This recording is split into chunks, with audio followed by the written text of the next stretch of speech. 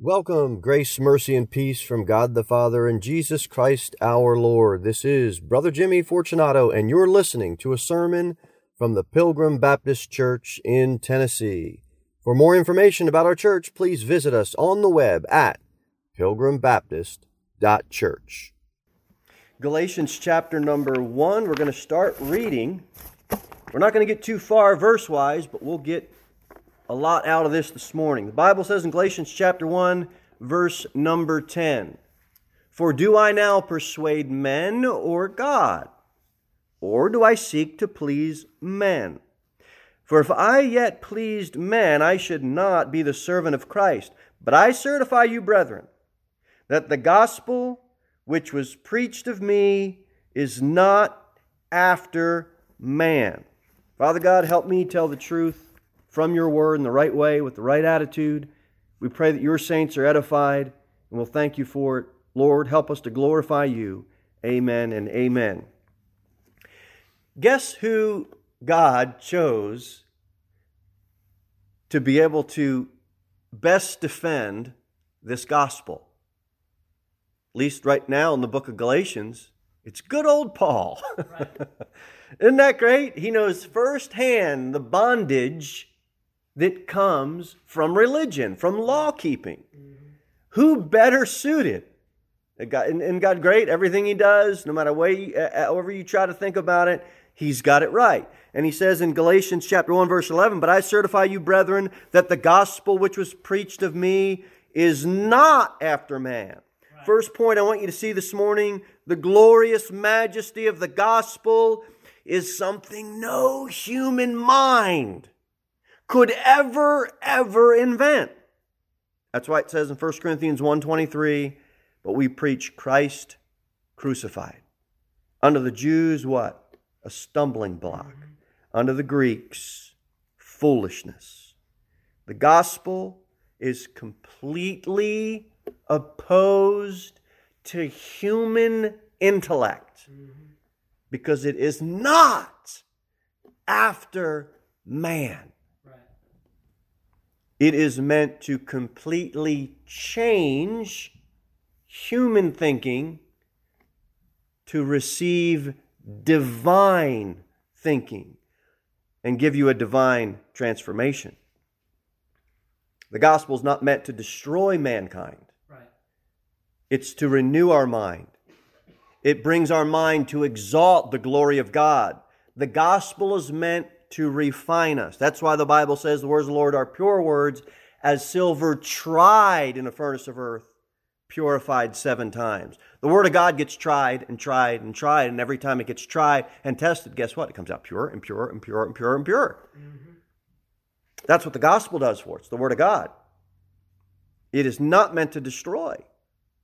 But we have these Judaizers now that are taking Paul's converts and they're just going in reverse gear. Every single thing the human mind invents, basically the gospel is opposed to. Mm-hmm. Happy Sunday.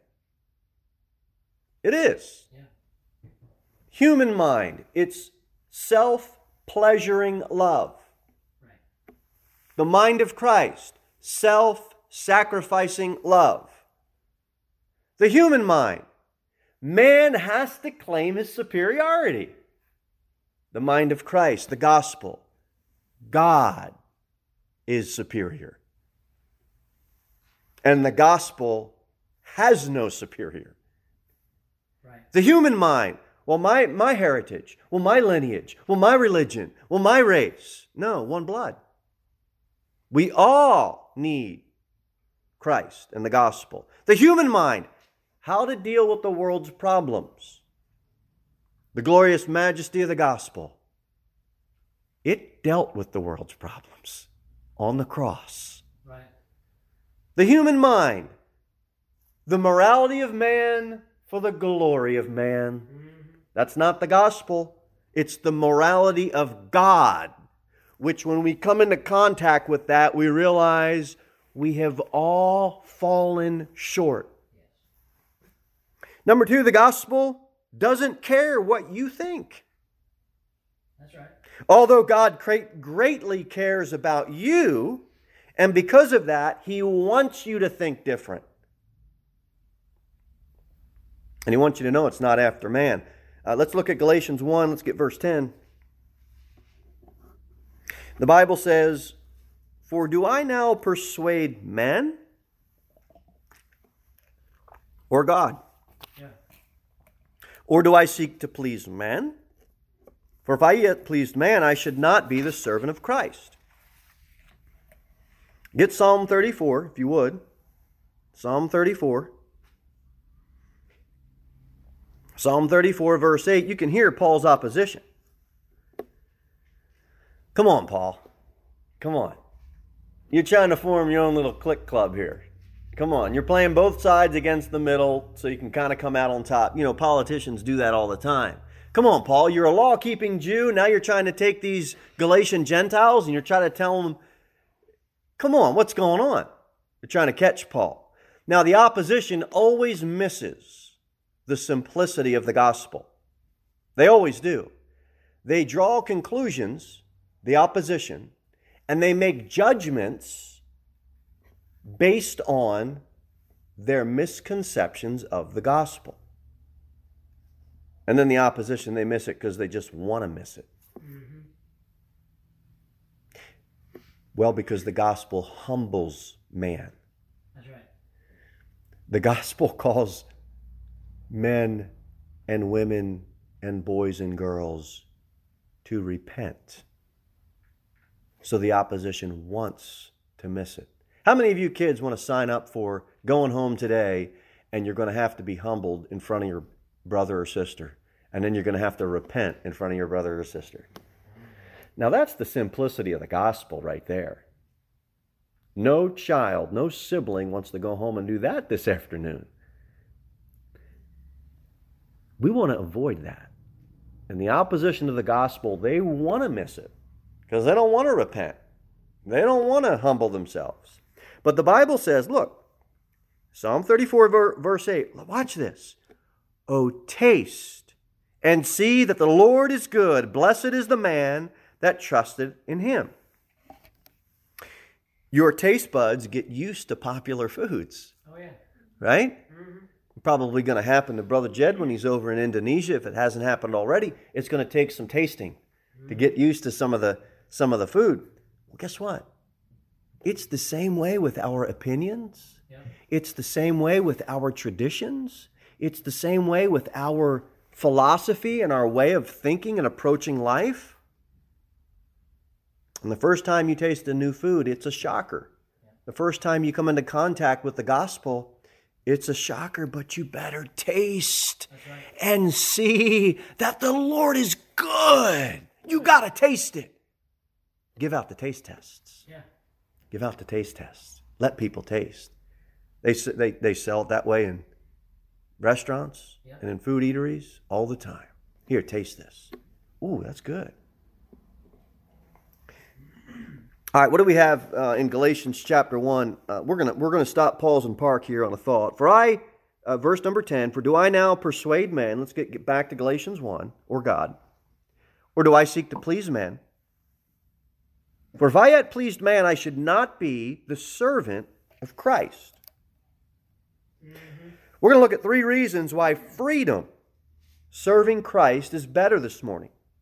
1, it's the highest and greatest honor to freely serve the risen Christ. That's right. The world says, I want to be somebody. The Bible says he must increase, but I must decrease. Amen. Matthew 12, the Bible says, "Behold my servant whom I have chosen." I know Christ died for my sins. Do you know Christ died for your sins?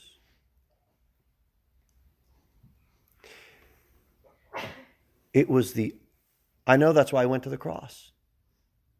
And you do too. It was an honor for God the Son to serve God the Father. Yeah. He died for me on the cross as first. Yes, but no. It was an honor for the Son to serve God the Father. Right. An honor. And in doing that, He paid the sin debt for us all. And it's the highest praise and honor of a preacher to serve Christ, and a missionary to serve Christ, and a Christian to serve Christ. It's the highest honor. But the world says servants are second class. They're worthless. We got to get that world thinking out of our noggins. Because if we think like that, we are not fit to serve. That's right. We don't think like the world. Won't this be a step down? Well, yeah, if you're on the throne, it's a step down. Won't this be degrading? Yeah, if you're counting on people to treat you like a king, and if I'm counting on people to treat me like a king, then yeah, it's degrading. But just remember, Christ on the cross. Now, what was all that degrading stuff? It's perspective. Right. Everybody's real keen on serving until they're treated like a servant. Here's a fact. You and I have one of two choices. There's not a third choice. There's no neutrality. We're either going to be the servant of Christ, or the Bible says we're going to be the servant of sin. Right. We can choose. Nobody here, I am convinced, will ever kill anybody. Nobody here will ever turn out to be the town drunk. Nobody here will be a certain lewd fellows of baser sort. None of us are going to end up that way. Right. No, instead, we might worship something else. Maybe money, maybe wealth, maybe we long for recognition, maybe we long for the applause of mankind. Maybe we'll just be so self-consumed with whatever it is we're consumed with. All of it is completely degrading to God. We need to stop justifying ourselves because we don't kill people and we're not the town drunk. Amen. If we're consumed and drunk with ourselves, what's the difference to God? There is none. It just impresses the neighbor or the town or whatever social status or club we're a part of. Don't get caught serving your own passions and pride and the opinions of this evil world. You and I have been set free from all of that. Yes. Amen. Don't let the world look down on you as a poor little old servant of Christ. No, this world needs you as a gospel witness. This world is lost and it's dying, and we must gather up the fragments so that none is lost. Young people, pay attention. Gather them up. You're playing around at the park? Gather up all the kids after play and tell them about Jesus. Don't be afraid to talk about him. The world needs you because you and I have something far better. I got something better to trade you with. Amen. It's the highest honor. It's the greatest honor because we've been set free. Now, why is freedom in Christ better? One, it's the highest and greatest honor to freely serve the risen Christ. Number two, you are free and you are serving Christ. Here's what I mean. You are free. There's a difference in words. There's a difference between a bondservant and a servant. Now, the New King James Bible changes this translation, and they'll say bondservant. A bondservant's a slave. I'm not a slave. That's right. A bondservant, you and I, our liberty is restrained. I have complete liberty. We'll see that later in Galatians 5. Stand fast, therefore, in the liberty wherewith Christ hath made us free. We're servants of Christ, just like the Bible says. A servant is different than a slave. The servant's subjection to a master is voluntary. A slave's is not. It could be said this way. Every slave is a servant, but every servant is not a slave. Right. The exactness of Scripture is important. The Message Bible actually goes as far as to use the word slave. The NIV actually gets it better than the New King James, but both the NIV and the American Standard Version both destroy that exactness of that word servant in the footnote, which to me there's not really a difference. You're either going to outwardly wear it on your cuff or you're going to hide it. But you're free. You're free. I said you're free to either serve Christ or serve sin. That's right. But you are free to do whatever you want to do. Yep. You're free. Don't miss that. And the second part of that is, I want you to pay attention. You are serving Christ. Now let's stop and park. People say, well, yeah, I serve God.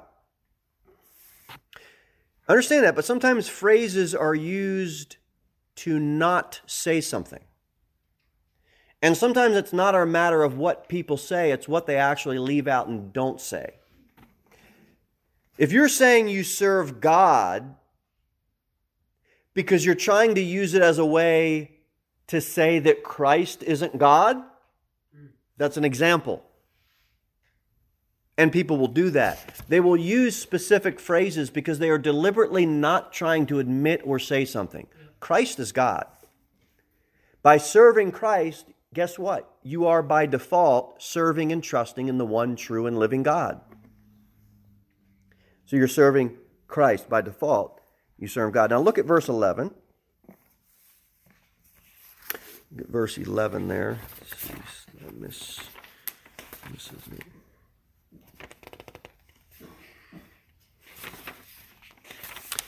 All right, here's what it says. But I certify you. I've got a lot of certificates. I've earned more certificates in martial arts, and I've given out more certificates in martial arts than I can count. I went to Bible school at the end of that 4 years of training in school. I got a piece of paper. It was signed by about 4 men. I got a certificate. I got an ordination certificate signed by, which I would consider one of the top 50 Bible expositors that are alive today. I'm really proud of that certificate. I am sure you have a lot of certificates that you've earned throughout the years. But what is more important? The certificate that certifies you, or how you act and live that certifies you? The Bible says in Acts 13, I want you to stay with me on this thought, because I got 4 points on this. As many as were ordained to eternal life believed. So what's more important? A piece of paper that says you're certified, that you got when you were either baptized or saved, or there's a lot of ordained ministers that have a certificate, that haven't witnessed to anybody in years. They've never preached on the street. They've never knocked on the door. They don't give gospel tracts out. It can be embarrassing when you have children in good Bible-believing churches that have given out more gospel tracts than some certified, ordained ministers. I'm not saying don't do one rather than the other. What I'm saying is, what is more important? What certifies you more? So here's the question.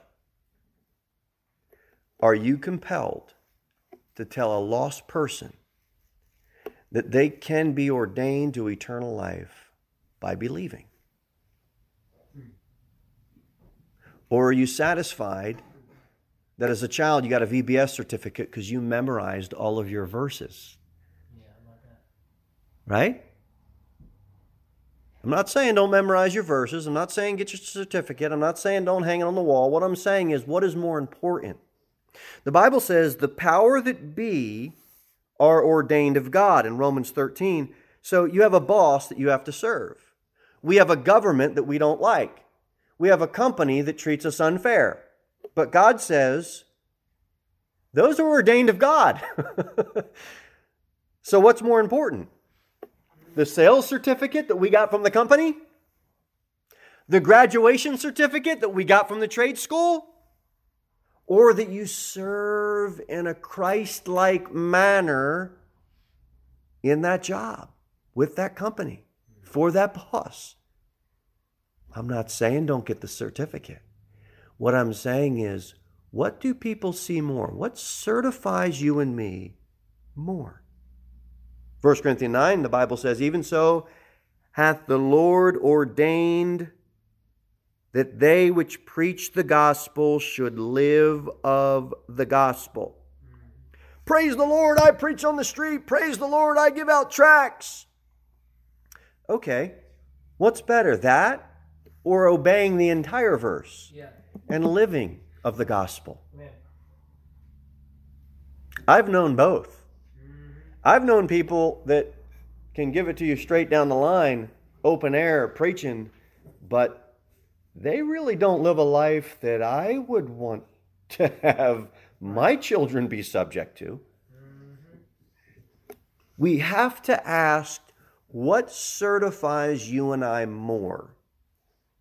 We are His workmanship, created in Christ Jesus unto good works, Right. which God hath before ordained that we should walk in them. That's Ephesians 2. Now here's what's more important. Knowing that you and I were created in Christ and we were ordained unto good works, or truly in obeying the entirety of that verse, which says, walk in them. You see the difference we're trying to understand as we split these verses? But I certify you, brethren, that the gospel which was preached of me is not after man. Verse number 10 at the end, it says, I should not be the servant of Christ. I went through all those verses to basically say this: God ordained us to be the servants of His Son, the Lord Jesus Christ. Yeah, amen. By serving Christ, we serve God. By not serving Christ, we are going against what God has ordained us to do. We're not called to serve sin, we're called to serve Christ. And by default, when we end up not serving Christ, we don't serve God, because Christ is God. Wrap up that thought by saying this: the powers that be are ordained of God. Serve Christ as you work for your boss. The Bible says, it talks about the Lord ordained that they which preach the gospel should live the gospel. So live it. You know what God before ordained that we should do. Since we're all in Christ, these good works, well, we should do them. So let's walk in them and do them. All right, now grab 1 Corinthians 7.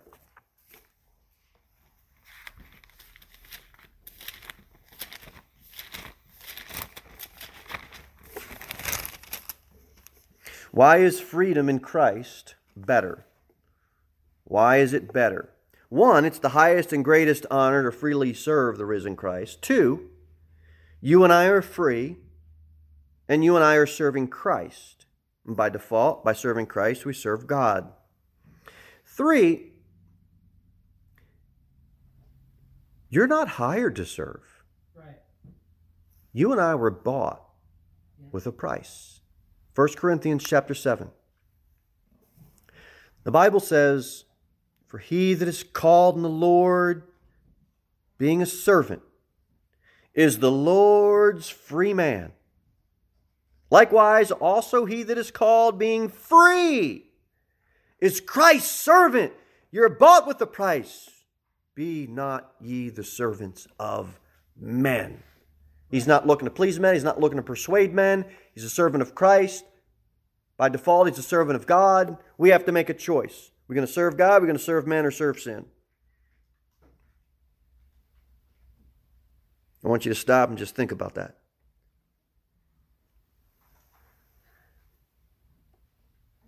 You go back to chapter 6 in 1 Corinthians, verse 20. For you're bought with a price. Therefore glorify God in your body and in your spirit, which are God's. Yeah.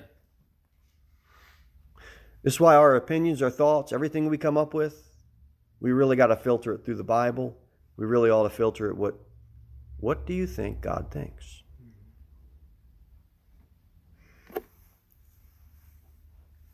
You can hire people, and then you set the terms and conditions. You say, I want somebody to remodel my kitchen. This is what you want them to do. This is what you hire them to do. This is the time frame you want it done. This is the agreement of sale. He signs it. You signed it. Guess what? There's limitations. There's an end point. The boss sets the expectations. You exceed the expectations. I exceed the expectations. We get a raise. But the boss makes the rules. We follow the boss's rules, or the boss says you're fired. That's how it works. But that's not how our relationship with Christ works. It's not. Although, in God's Word, when we read it, we can clearly see that God does expect some things from us through the reading of His Word, right? We will all agree with that. Parents have expectations of their children. School teachers have expectations of their students. Bosses have expectations of their employees. Employees have expectations of their bosses. Amen? We get it. God has this in His Bible for us. Mm-hmm. And He expects Christians to live a certain way, think a certain way, speak a certain way, sing a certain way. All those expectations are there. But He didn't hire us to do that. Right. He bought us with a price. We should gladly serve Him. Amen. We're not hired help. We were purchased with the blood of Jesus Christ. And we can choose to serve Him because we are completely and indebtedly grateful to serve Him. Mm-hmm. Now, you'll suffer the consequences if you don't. Don't run across that parking lot and into that street, or you can get hit by a car. Kid does it one time and he skates across. He does it a second time, dead. You think you can skirt sin? You might once. But the consequence the second time might not work out the way you thought it would. Right. We go hiking. I told this before, and there's a sign that says at the One Falls, don't pass this point. There's a sign, there's a thing. I passed over it. Nothing happened. Great. Now, how far past the line do you want to go? Mm-hmm. Don't mess around with sin. If God says don't do it, you're free to do it. But He's got your best intention in mind. The line is drawn. You step over the line, you don't die. You step over the line, the earth doesn't swallow you up. You step over the line, the preacher don't come hard on you. You step over the line, mom and dad don't see it. Now let me ask you something. How far past the line do you want to go? Sin. That's sin. I lived once. Okay, gamble that you live a second time. God's got the best for you. You got to decide if you want to serve Christ and be the servant of Christ, or you want to serve sin and serve man. We all got to make that choice. Sorry for the little Billy Sunday jump. I just got a little excited there. In whom we have redemption through His blood, even the forgiveness of sins. Right. Your life is hid with Christ in God. Romans 3, for all have sinned and come short of the glory of God, being justified freely by His grace, through the redemption that is in Christ Jesus, whom God hath set forth to be a propitiation through faith in His blood, to declare His righteousness for the remission of sins that are past through the forbearance of God. The humiliation, the wounds, the stripes, the spitting, the smiting,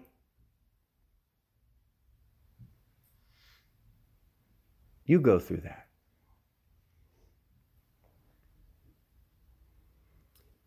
The anguish, the crown of thorns, the blood, the humiliation, and the anguish.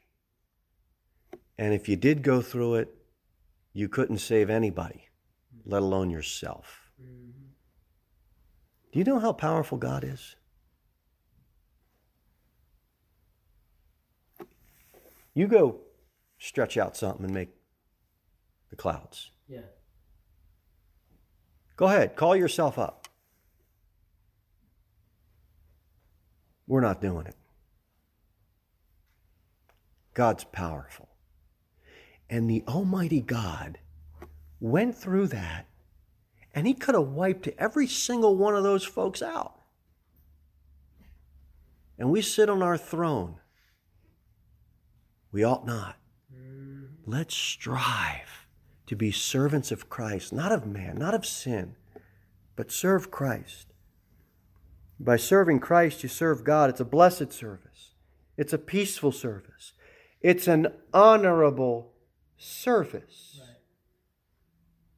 We're going to honor and celebrate Sister Lois's 90th birthday. Serving the Lord. Pretty much her entire life. That's honorable. Honorable. I didn't get into serving God till my late 20s. Praise God, He got me through. I'm still serving Him in the 30s. Hopefully I'm getting better serving Him in my 40s. But I just want to praise God that I can serve Him in my 50s, my 60s, my 70s, my 80s. How do you do that? You just yield yourself and your life to God. You think somebody that's 90 hasn't had problems? You think raising kids, grandkids, and great-grandkids don't come without problems? You have a million reasons to fall out of church. A million. Just pick one. You want to serve Christ or not? You and I can have a million reasons. You're thinking about getting out of church. You're thinking about getting out of serving Christ. Call Sister Lois up. Take her out to lunch. She'll talk you out of it in about 2 minutes. Good. I'm not kidding. I'm not kidding. You talk to somebody that's that old, mind hurts, head hurts, knees hurt, back hurts. You're talking to me, you're giving me a headache, you're hurting me. Just shut up, get out there and serve God. And that's about the advice. We all can come up with reasons and excuses that in our own mind, in our own human intellect, it'll make sense. It always does. That's why guys buy stuff at Lowe's. In their head, it made sense. That's why on the way home, they're trying to think about how they can either hide it from their wife or talk her into it that it was really a good idea. That's us. That's us. Finish with this.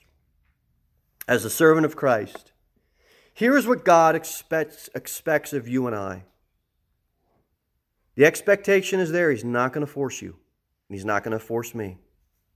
But 2 expectations. 1, 1 Corinthians 2 says we have the mind of Christ. So submit your thoughts and your mind to Him. Do you have an opinion? We all do. Can you put it aside? Your philosophy and your judgment to have the mind of Christ. Good. Submit your thoughts and your mind to Him. Number 2, 1 Corinthians 9 says, but I keep under my body and bring it into subjection. The military can do this for rank. Martial arts can do this for rank.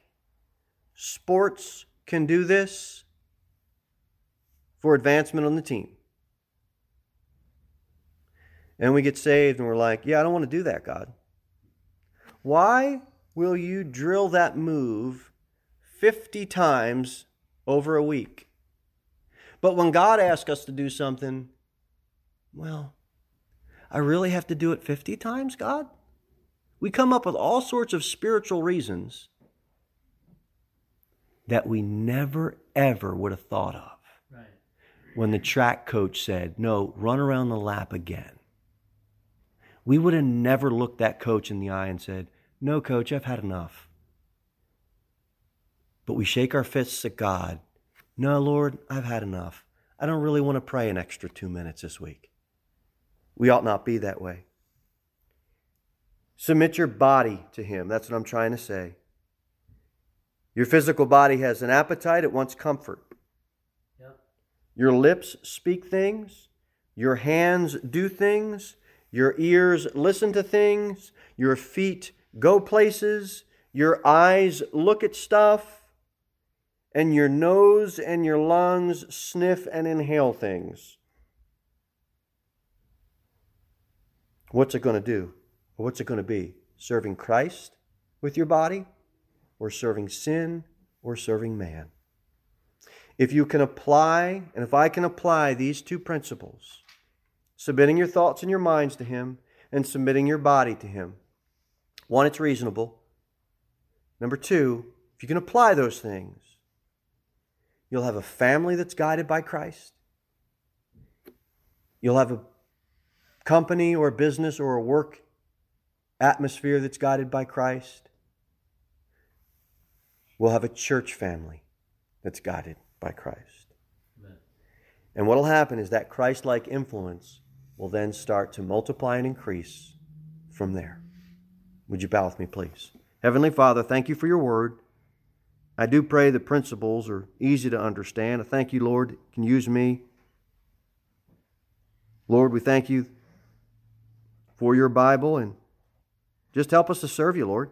We ask this all in the name of Jesus Christ. Amen. Thanks a bunch for listening. For more information about Pilgrim Baptist Church, be sure to visit us online at pilgrimbaptist.church, where you can also send me a personal message or learn more about joining us for a church service. And remember, Christ is all.